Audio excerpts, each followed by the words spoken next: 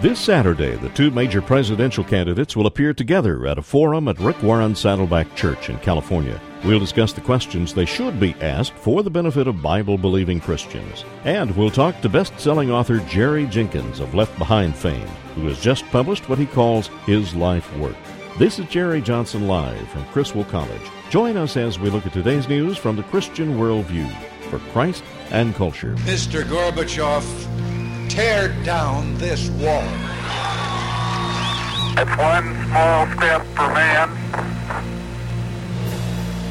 one giant leap for mankind. December 7th, 1941, a date which will live in infamy. I have a dream. It depends upon what the meaning of the word is. Yes. And the people who knock these buildings down will hear all of us soon. We will not tire, we will not falter, and we will not fail. Welcome to Jerry Johnson Live. For the next hour, this is your place for relevant discussion of topics in the news and in our culture from a Christian perspective. Later in the show, we'll open the toll-free lines for your questions and comments. You may also email us at talk@jerryjohnsonlive.com. Now, here is Penna Dexter. If Russia does not step back from its aggressive posture and actions in Georgia, the U.S.-Russian relationship could be adversely affected for years to come. By the way, did you notice that Vladimir Putin actually launched this attack on Georgia the same week that Alexander Solzhenitsyn died? I think that's very interesting. That was Defense Secretary Robert Gates. The Pentagon had a news conference today. He was talking about the U.S. relationship with Russia, saying it's at a crossroads. Now, Georgian President Saakashvili told a news conference, his own news conference, that the attack on Georgia and a pipeline there, you think this is not all about oil, it's in large part about oil. This shows that Russia has other motives behind its military actions on his country. If you talk about the real motivations of perpetrators of this war, I think the closest thing you get to is this pipeline attack. Certainly there is a pipeline, the only pipeline that's not under Russian control that they've got their eyes on. They were unable to destroy it when they attacked it. They certainly wreaked havoc in Georgia, though. Georgian President, again, Mikhail Saakashvili, says Russian forces have shown they are not just there to defend South Ossetia. Why they were attacking pipelines if they just wanted to solve territorial issues or to enforce, as they are saying, peace in concrete area? We will continue and hear a little bit more from Robert Gates and talk about what some people are recommending as solutions or action steps, including John McCain. He has a great piece in the Wall Street Journal today. But when a very popular author pens his life's work, we probably ought to find out more about it. Jerry Jenkins has just released his 175th book. He's had some hits like the 16 Left Behind books, which he co-authored with Tim LaHaye, but he has many other books. He's going to join us next segment to talk about his new novel, Ribbon, and just what it's like to be a best-selling Christian author. Also, on Saturday, the first appearance by both John McCain and Barack Obama at the same place during the campaign, during the 2008 campaign season, after the primaries were over. Well, guess where it is? It's at Rick Warren's Saddleback Church in California. It's called the Saddleback Civil Forum on Leadership and Compassion. Rick Warren is all about compassion, fighting AIDS around the world and helping the poor. And apparently he's going to ask the candidates questions. So what is he going to ask? Certainly, as I said, he will ask about AIDS. He will ask about the poor. But what about some of the other issues that Christians care about? Colin Hanna, who has been a guest periodically on this program, has put together a meeting of pro-family leaders set for the very next day on Sunday. And at that time, they're going to react to what was said at this forum and decide how to proceed, how to respond. And I think question sort of is do these candidates get the evangelicals, and do they think they're going to get a better understanding of the evangelical pro-family movement from being at Rick Warren's church? All those questions on the table. We'll talk with Colin Hanna a little bit later in the program. But let's go back to this Russian issue for just to talk about a little bit about what we should do. Now, Defense Secretary Robert Gates says what we should not do. He does not foresee the need for the use of U.S. military force. The United States spent 45 years working very hard to avoid a military confrontation with Russia. I see no reason to change that approach today. Defense Secretary Gates saying that Russia must pay a price for what it has done in Georgia. There need to be some consequences for the actions that Russia has taken against a sovereign state. Of course, we have airlifted now some humanitarian aid, and Defense Secretary Gates said U.S. involvement will only be humanitarian. I don't see any prospect for the use of military force by the United States in this situation. But the people who are there doing this humanitarian aid, many of them are military, and I think that sends a big statement to Russia. I think the U.S. is sort of finding its voice on this issue, but let's hear what John McCain had to say about it today in the Wall Street Journal. He actually gives a history lesson, and then he says that the world has learned at great cost the price of allowing aggression against free nations to go unchecked. And there have been others that have said that the U.S. should have suspected this would happen eventually. A ceasefire that holds is a vital first step, but only one. Now, there is a ceasefire. It was brokered by Sarkozy, the French president, and the president of the European Union. But there has been a lot of Russian aggression since that ceasefire. And so they're calling their incursions into various areas peacekeeping. That's their definition of it. McCain goes on to say, with our allies, we now must stand in united purpose to persuade the Russian government to end violence permanently and withdraw its troops from Georgia. And I think that's going to be a tall order. Would they withdraw all their troops from Georgia? I doubt it. International monitors, says McCain, must gain immediate access to war-torn areas in order to avert an even greater humanitarian disaster. And we should ensure that emergency aid is lifted by air and sea is delivered. And that just doesn't mean get into the country, but delivered to the people that have been devastated and that need it. Then he's talking about NATO. And he says, as the NATO Secretary General has said, Georgia remains in the line. They're in line. They want to be in NATO. And he says he hopes NATO will move ahead with a membership track for both Georgia and Ukraine. And at the same time, John McCain writes, again in the Wall Street Journal, we must make clear to Russia's leaders that the benefits they enjoy from being part of the civilized world require their respect for the values, stability, and peace of that world. The U.S. has canceled a planned joint military exercise with Russia. And, of course, a lot of people are talking about things like the World Trade Organization, which Russia would like to be a member of. There are certain responsibilities that go with being part of that. Now, Charles Krauthammer also gave his prescriptions, and he's a good thinker and columnist. He says these are 4 things that should be done. Suspend the NATO-Russian Council, established in 2002 to help bring Russia closer to the West. Make clear that this dissolution will follow. That dissolution of the council will follow, and this council gives Russia a seat at the NATO table, and they don't belong there. He says the message that would accompany that would be invading neighboring democracies forfeits the seat. Then he wants us to bar Russian entry to the World Trade Organization. And dissolve the G8, the group of 8, the developed countries. They're supposed to be all free nations. And the G8, once Russia's been in it, has been fairly ineffective anyway. So just dissolve it. Putin's dictatorial presence, says Krauthammer, long made it a farce, but no one wanted to upset the bear by expelling it. No need to. The 7 democracies just withdraw, and then they announce the reconstitution of the original G7. These are the U.S. and European nations, basically, and just developed nations. Then, number 4, Krauthammer says, announce a U.S.-European boycott of the 2014 Winter Olympics at Sochi. To do otherwise would be obscene, because Sochi is 15 miles from Abkhazia, the other Georgian province just invaded by Russia.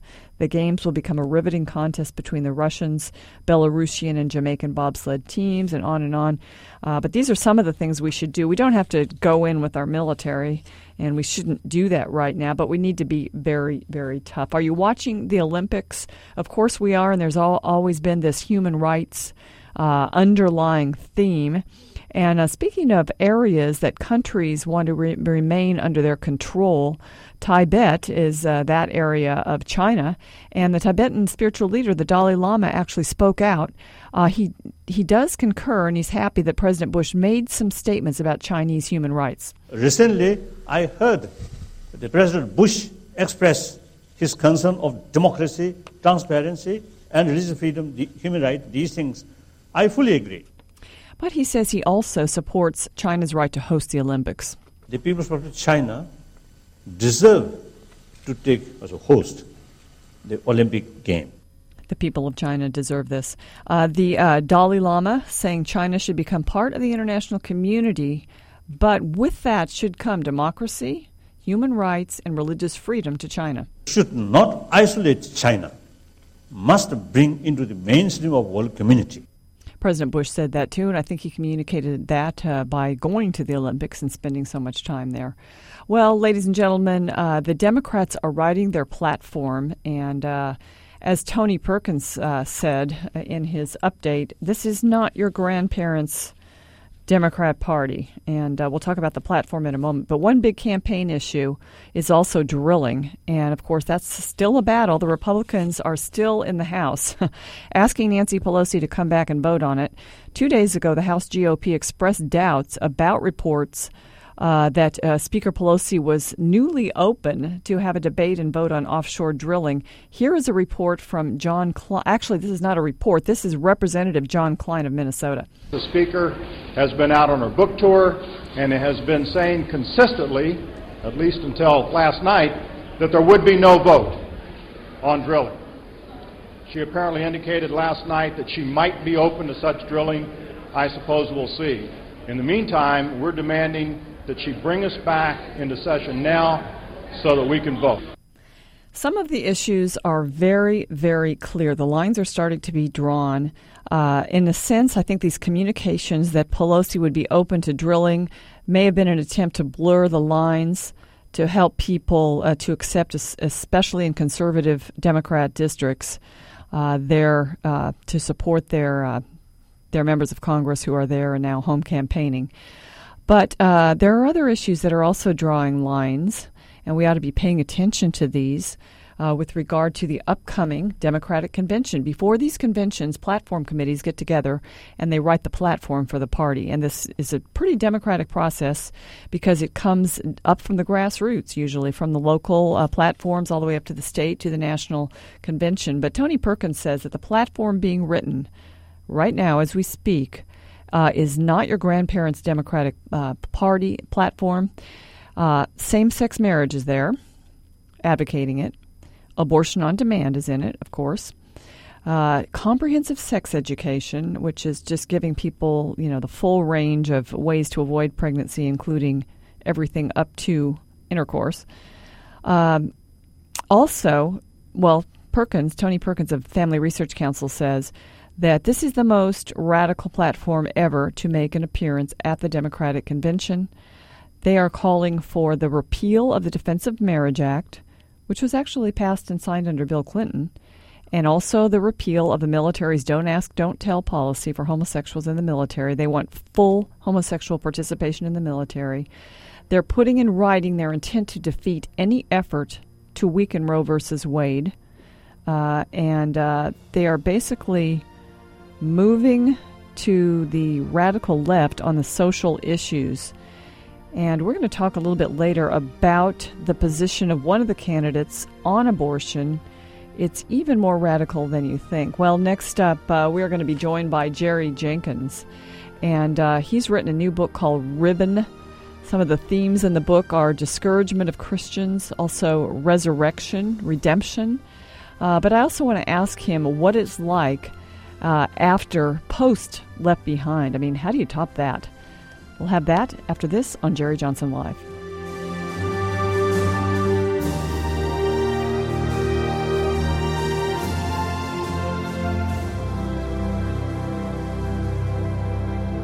Criswell College is proud to present the new Mac at Night program. It's a Master of Arts in Counseling degree obtained by attending evening block classes. There are licensure and non-licensure options depending on your career goals.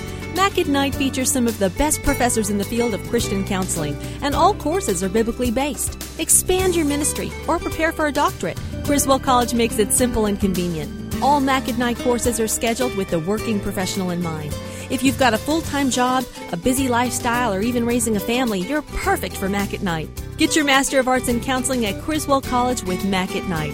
Call 800-899-0012 or go to criswell.edu. That's 800-899-0012 or criswell.edu. Invest in God's work and yourself through this convenient program through the Criswell College. It's Mac at Night. See criswell.edu. That's criswell.edu.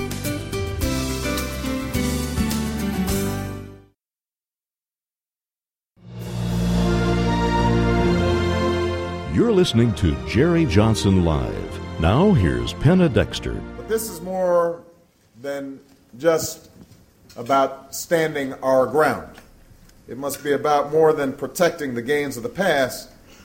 We're at a crossroads right now in America, and we have to move this country forward. This election is not just about playing defense, it's also about playing offense. It's not just about defending what is, it's about creating what might be in this country. And that's what we've got to work together on.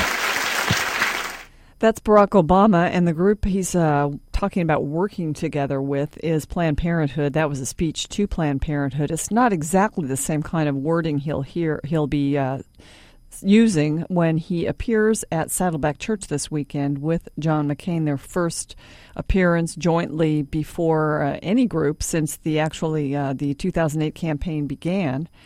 And he's going to have some interesting statements. I wonder if they'll line up with these promises to Planned Parenthood. We'll talk about that later in the program. But with us right now is a very special guest. He's Jerry Jenkins, and he has sold more inspirational fiction than any other writer on the market. He's got 175-plus books, and the most famous probably out of these are the 16 Left Behind books that he co-authored with Tim LaHaye, and a lot of you have enjoyed those over the years. I know I have. But no one has sold more inspirational fiction than Jerry Jenkins. He says this latest novel that he is publishing right now, it's called Ribbon, is actually his life's work, and that's a pretty long career. Jerry, thank you for joining us. My pleasure, Penna. Thanks for having me. Well, why is this book your life's work? Well, I determine whether a fiction idea has legs by how long the idea stays with me. And I actually got the idea for this book more than 20 years ago, and I was distracted by a few little projects like Left Behind and a few other things, and finally it just kept rattling around in my brain, and I would tell it to my wife or to my kids, and I just couldn't wait to get to it. It became a passion. So when I finally found the time to get to this one, there was nothing about it that seemed like a chore. I was drawn back to the keyboard every day, and I'm just thrilled with how it came out. You know, I sort of have to parallel this with Tim LaHaye because I knew Tim LaHaye post Left Behind or pre-Left Behind well before those books were even written, and even had some times to have meals with Tim and Beverly LaHaye where he would sit around and just kind of mull over with us and talking about this idea of a pilot and the airplane, and the passengers would be, gone and their clothes would be folded. And he just, would talk about that a little bit. And, I honestly was shocked when it turned out to be a novel and then a best-selling novel. Of course, you co-wrote these and then all these many versions of it. But it sort of parallels the fact that something that really sort of won't go away from you usually ends up something pretty good, doesn't it? Yeah, that's right. I mean, he had a passion for that idea, and when it came to him that, he'd written a lot of books about the end times, nonfiction books, and they did fairly well, but he realized that everywhere he looked, people were reading novels, and he's not a novelist, so we got connected, and my agent said, Tim is a nonfiction writer with a novel idea, and you're a novelist with no idea, so he got us together, and it worked out. But you're right. It's when you produce something from your passion, it really should turn out better than anything else. All right, I understand, Riven, that the title was taken from an old hymn. Tell us about that.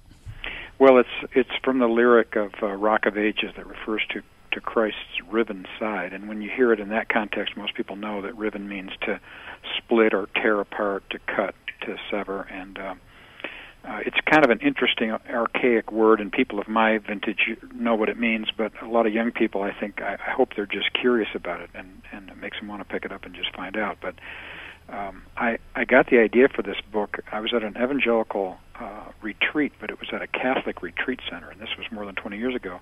And I had never really studied a crucifix before. You know, being Protestant, we always said that we worship the Christ of the empty tomb, not the Christ who hangs on the cross. And so I just had never really given it much more thought past that. And when I really took a hard look at this crucifix that was hanging in my room, I was really struck by the fact that our Catholic friends don't try to beautify the crucifixion. I mean, I saw the thorns and the blood and the spikes through the hands and feet and the riven side, and it really made an impact on me, and I started bouncing ideas around of what if somebody chose to be crucified, and it was modern day.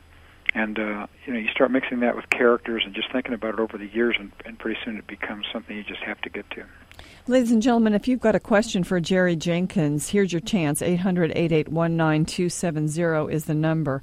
Okay, Jerry, there are themes of crucifixion in this book, and also redemption, I've noticed. And just in the news before the show came on, KCBI reported on Michael Rodriguez, who was supposed to be put to death tonight in the state of Texas.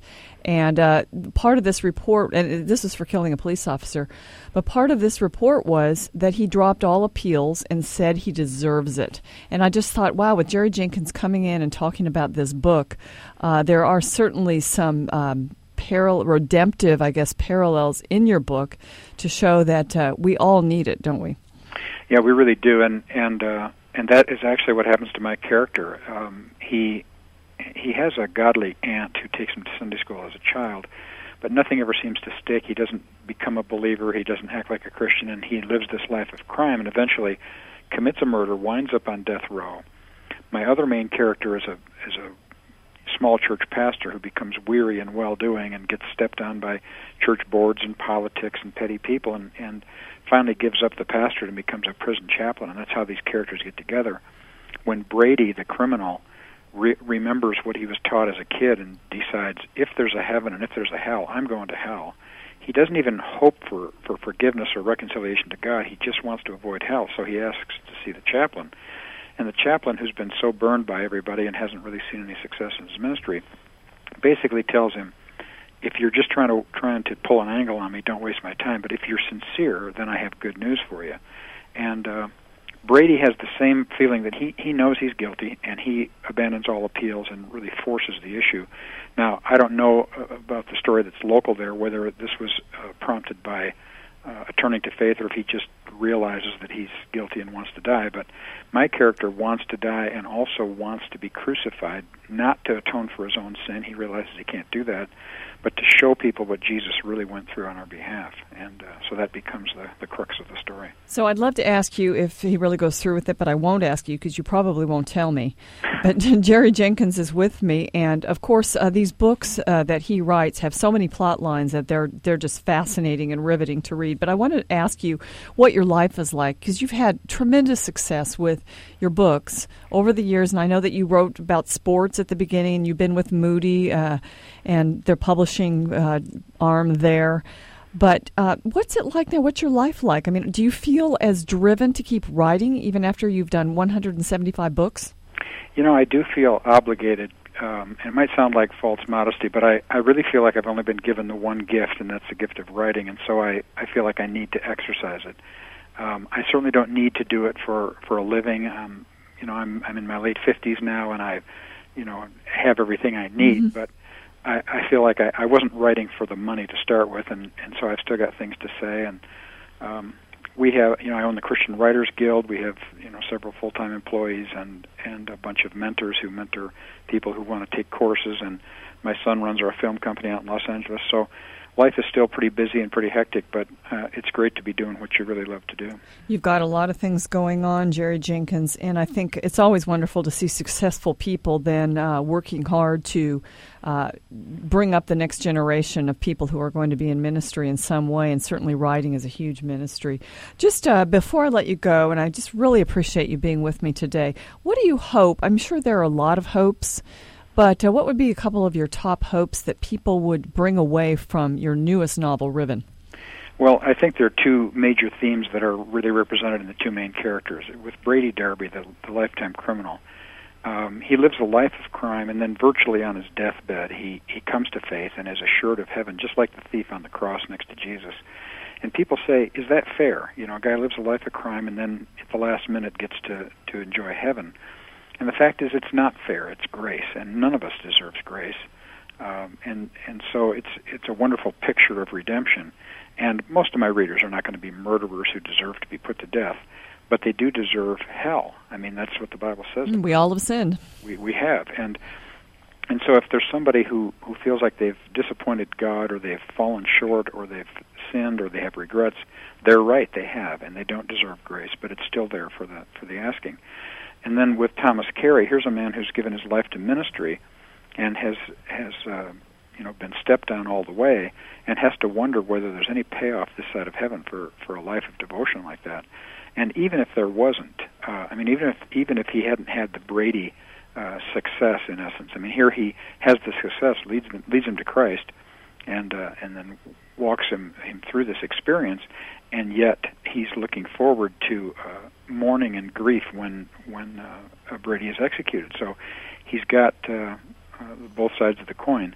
But there's something there for people in Christian ministry as well, but it's worth the effort. Well, it sounds wonderful. Hey, I'm headed out on vacation next week. I didn't get to read my copy of Riven before this interview because things are pretty crazy around here. But I will be taking that on my vacation. And Jerry Jenkins, thank you so much for joining me today and just for a lifetime of great work. Oh, my pleasure. Hope you like the book. I'm sure I will if other writings are any indication. That's Jerry Jenkins, and the book is Riven. Well, ladies and gentlemen, next up we are going to talk about this candidate forum that will be taking place at Saddleback Church in California. Rick Warren is the pastor. He'll be asking the questions. Do the candidates get evangelicals? We'll find out from Colin Hanna. He is actually going to sort of do a recap with pro-family leaders after this to plan how to deal with this. We're going to talk about all of those ins and outs right after this.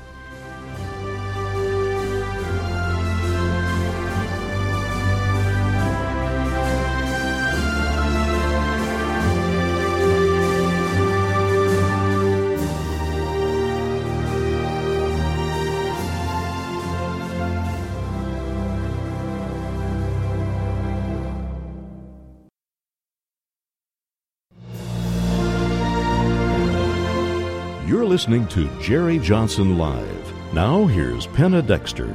There will always be people, many of goodwill, who do not share my view on the issue of choice. On this fundamental issue, I will not yield, and Planned Parenthood will not yield.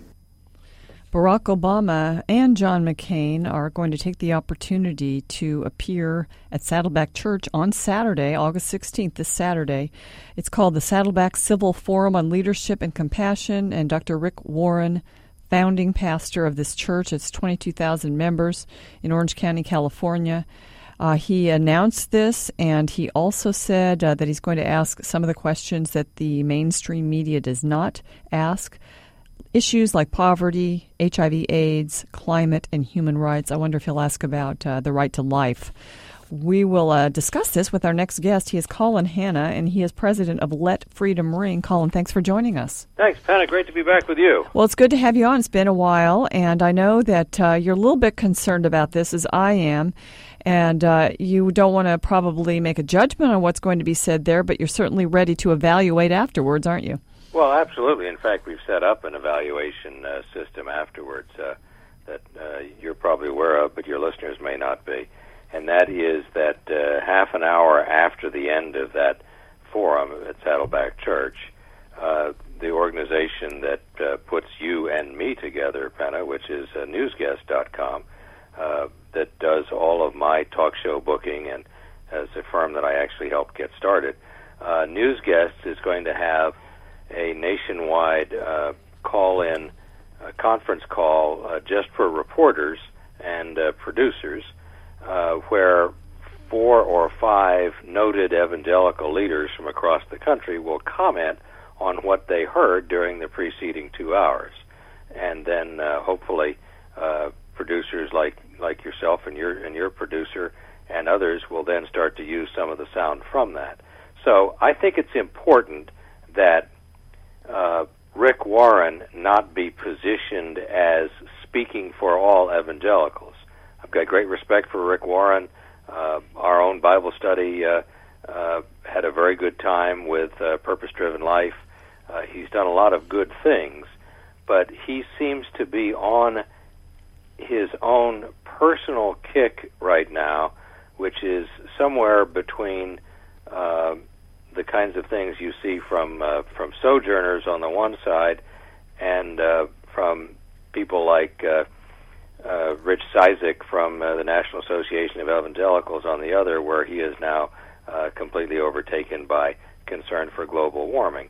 Yes, the basic argument is valid that the evangelical world should not be concerned only about abortion and marriage. But I also think that abortion and marriage have perhaps the highest profile, and rightly so, among evangelicals who are looking at those points of contact between faith and public policy. There was a recent editorial, actually it was the beginning piece that always is in World Magazine by Joel Belz, who's the publisher, and he talked about this.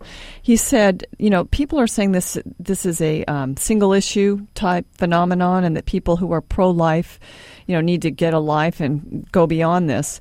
But it's not really an either or in a sense, Colin. If you are not concerned about the sanctity of human life and really the constitutional protections for life, that is foundational. It's not like you are totally out there and extreme in your opinions if that is bottom line for you. Most non-evangelicals look at evangelicals who are concerned about public policy from entirely the wrong perspective, as if the evangelical kind of constructs his or her own hierarchy of issues. That's not the case.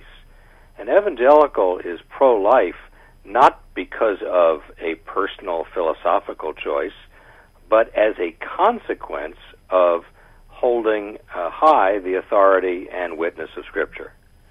And all of the positions that an evangelical holds that are derived from faith are derived from that revelation in Scripture, and therefore are not ordered and prioritized by the individual voter. They are, as it were, derived or discerned from God's Word. Now, I have a feeling that you're going to have a mixed reaction to this debate in a sense. It's not really a debate, it's a forum. They're going to be asked questions. But what do you hope, or what would you hope in a perfect world that the two candidates would be asked by Rick Warren? Well, I'm not so concerned about what will be asked, although I do think it's critically important that Rick, who is concerned about these other issues such as poverty and AIDS and a variety of other social issues that, as I say, are legitimately part of the overall debate. I hope that Rick, in his effort to promote that part of the agenda, doesn't in fact give short shrift to the questions of life and the question of marriage, which I think is, you could argue, even more clearly laid out in Scripture than the notion of life, or at least as clearly. And in his effort to bring other subjects into the debate for evangelicals, I suspect that there's a pretty strong risk that he will, in effect, crowd out those two major issues. If anybody's got any ideas what they would like to see Rick Warren ask Barack Obama and John McCain this Saturday, give us a call at 800-881-9270. My guest is Colin Hanna, and Colin wants to make sure that everybody knows across the country, because most people aren't going to be watching this forum. It's on a Saturday. I don't know if it'll even be televised. I imagine it will be. Do you know? It will be televised, and it's also available on the Internet. But you're right. It's going to be late enough on a Saturday. It's obviously 3 hours earlier on the West Coast, but it's going to be late enough that a lot of people aren't going to be paying attention. Many of the folks watching TV may be watching the Olympics and so on. But more people will probably gain their impression of it from the coverage of it than from the live broadcast. So that's what you're trying to make sure that coverage is fair and that we get some good analysis from the point of view of Bible-believing conservatives. Absolutely. For instance, a survey came out today that showed that Senator Obama's support by evangelicals has now dropped down to as low as 17%. I think that that's because of the ongoing process of discernment that I was talking about earlier, because I think that a number of his positions, such as the one that you ran at the top of our segment on your show, indicate how really far left Obama is and how firmly committed he is to the pro-abortion cause in the country. So I hope that those things are fully revealed. And I hope that Senator McCain shows the sincerity of his faith. I believe that he is a man of genuine faith. He may not be a man of a great deal of depth in his faith, or depth, exactly, in terms of having worked out theology and revelation and salvation and so on. But I think he is a man of sincere faith, and yet he is so reluctant to speak about it that it really winds up turning off the very people that he needs to reach through this forum. So I hope he's more transparent. Penna, I was in a room in New Orleans a couple of months ago, a very friendly room to Senator McCain, 400 or 500 conservatives from around the country, and lots of good Q&A. And one person asked him simply to give his personal witness, his testimony to his faith. What is the role that your faith plays in your life? How did you come to faith? And so on. Mm-hmm. And what Senator McCain did next was just stunning. Instead of talking about his own faith, he told the wonderful, touching, and often told story about Lieutenant Christensen, who was a fellow prisoner with him in the Hanoi Hilton, somebody who had led prayers and recitation of the pledge and had personally stitched out a U.S. flag that they set before them at night surreptitiously when the guards weren't watching, and he was taken out and beaten for that. So it's a wonderful, touching, powerful story about faith. But the question was about Senator McCain's faith, right, and he answered by talking about Lieutenant Christensen's faith. So I hope he doesn't do that kind of false step on Saturday night. Yeah, you just kind of have to wonder if he just likes to be quiet about his faith. But in this particular race where one candidate, Barack Obama, is making his faith an issue, I think people do need to hear about John McCain's faith. One other question I have for you, and actually I don't have it for you because we're about at the end of the segment. But Colin, I appreciate your being with me today. If anybody wanted to participate in that call, if there's anyone listening that would like to, how do they do so? Well, it's really only for reporters and producers and so on. So the idea is it's for the people who will then be writing about or broadcasting about this session. But Christian Newswire, Standard Newswire, and newsguest.com all provide some good information. Okay, that's good. Yeah. Oh, well, that's where we'll get it. Great. Terrific. Thank you very much for joining me today, Colin, and I wish you all the best with this particular event that you are planning. Thanks, Penna. Bless you. Bye-bye. Well, ladies and gentlemen, there are folks calling in on that with questions they would like Rick Warren to ask Barack Obama, and we will take those calls after the break, so stay with us. I also want to just talk a little bit more about this Democrat platform and Barack Obama's position and John McCain's position on some of the issues that we really care about, including the sanctity of life. We'll try to get that all in the next segment. Stay with us.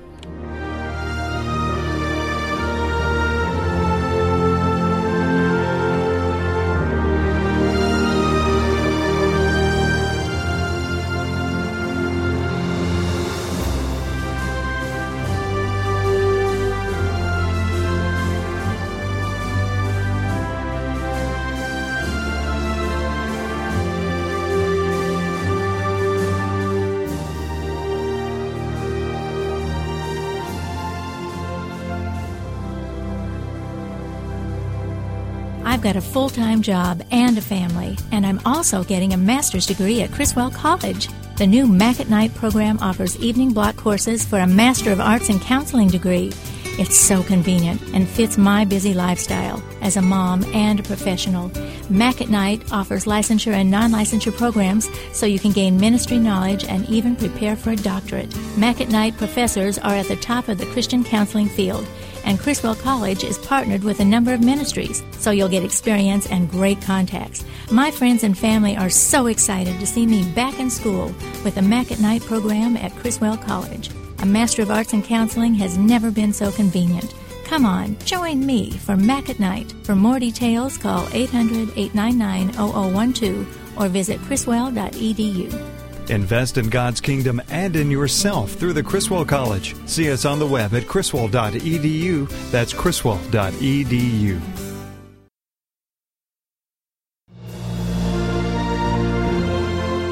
You're listening to Jerry Johnson Live.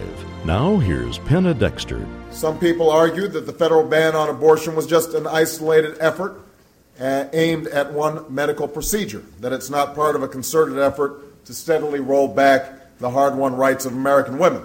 That presumption is also wrong. Within hours of the decision, an Alabama lawmaker introduced a measure to ban all abortions. With one more vacancy on the court, we could be looking at a majority hostile to a woman's fundamental right to choose for the first time since Roe versus Wade, and that is what is at stake in this election. He can't even condemn the partial birth abortion procedure because that's what he was talking about. He was talking about the court decision upholding the ban on partial birth abortion. And Barack Obama has also said that he would, as one of his first acts as president, sign the Freedom of Choice Act into law, which would basically bring back partial birth abortion, and it would wipe out the pro-life laws, the laws restricting abortion, parental consent, informed consent type laws, waiting periods, all those different types of laws would basically wipe them out. States would not have the right to pass these laws. And that's what's at stake in this election. Also, Barack Obama saying he will continue to stand up for freedom of choice, including appointing justices to the Supreme Court. I have worked on these issues for decades now. I put Roe at the center of my lesson plan on reproductive freedom when I taught constitutional law, not simply as a case about privacy, but as part of the broader struggle for women's equality. Steve and Pam will tell you that we fought together in the Illinois State Senate against restrictive choice legislation, laws just like the federal abortion laws, federal abortion bans that are cropping up. I have stood up for the freedom of choice in the United States Senate, and I stand by my votes against the confirmation of Judge Roberts and Samuel Alito.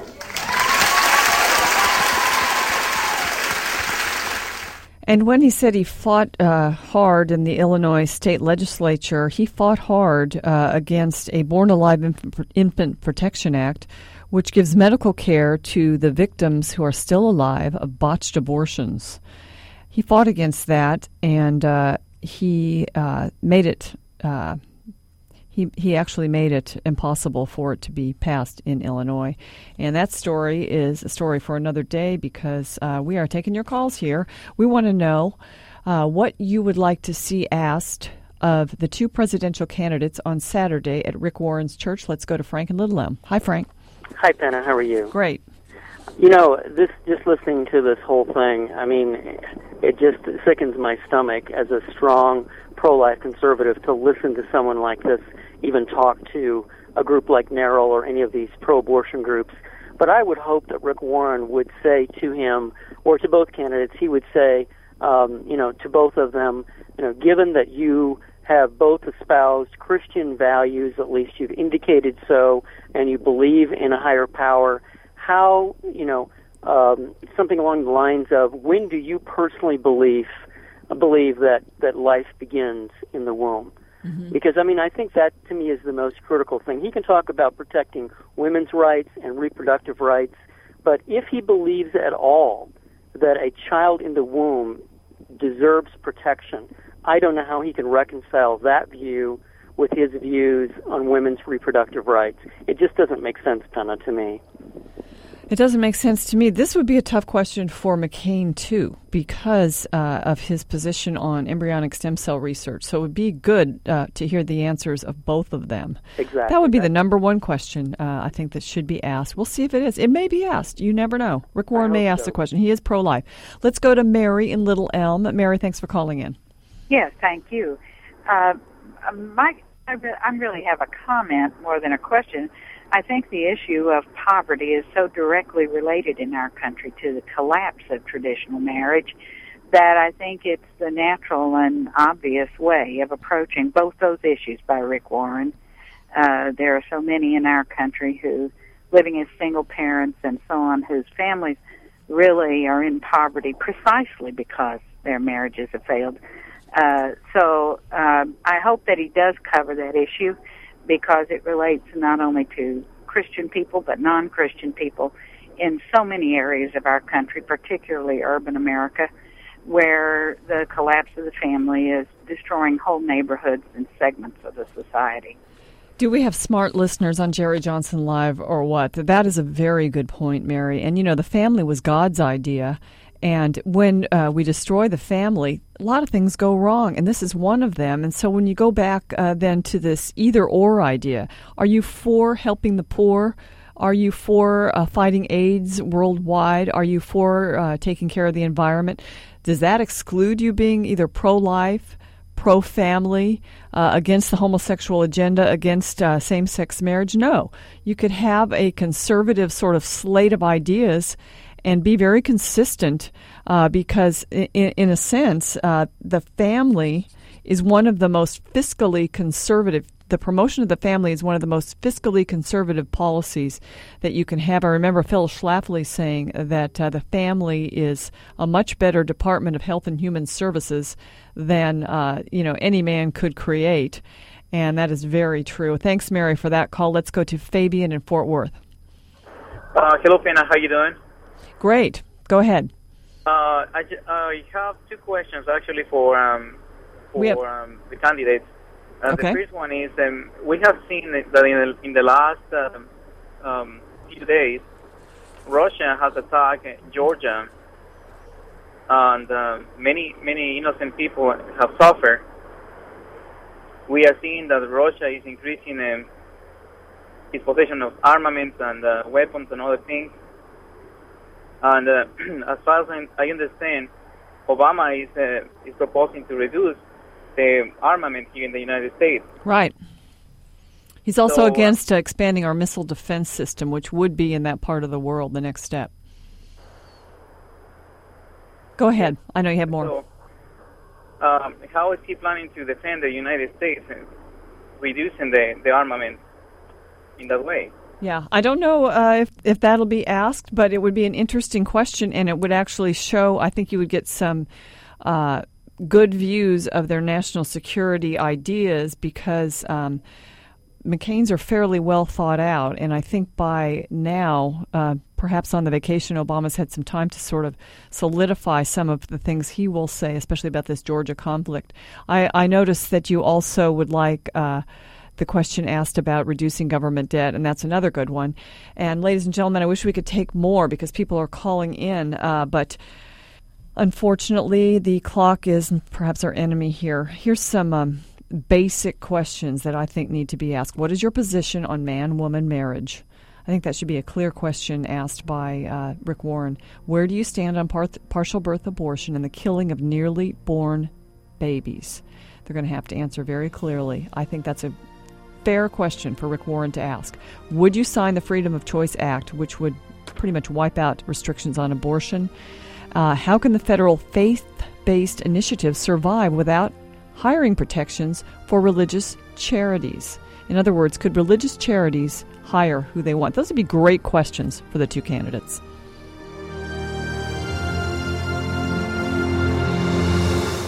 You've been listening to Jerry Johnson Live, a Christian Worldview radio show. Join Dr. Jerry Johnson, president of Criswell College and Criswell Communications, Monday through Friday at 5 p.m. for an hour of relevant discussion of news and culture from a Christian perspective.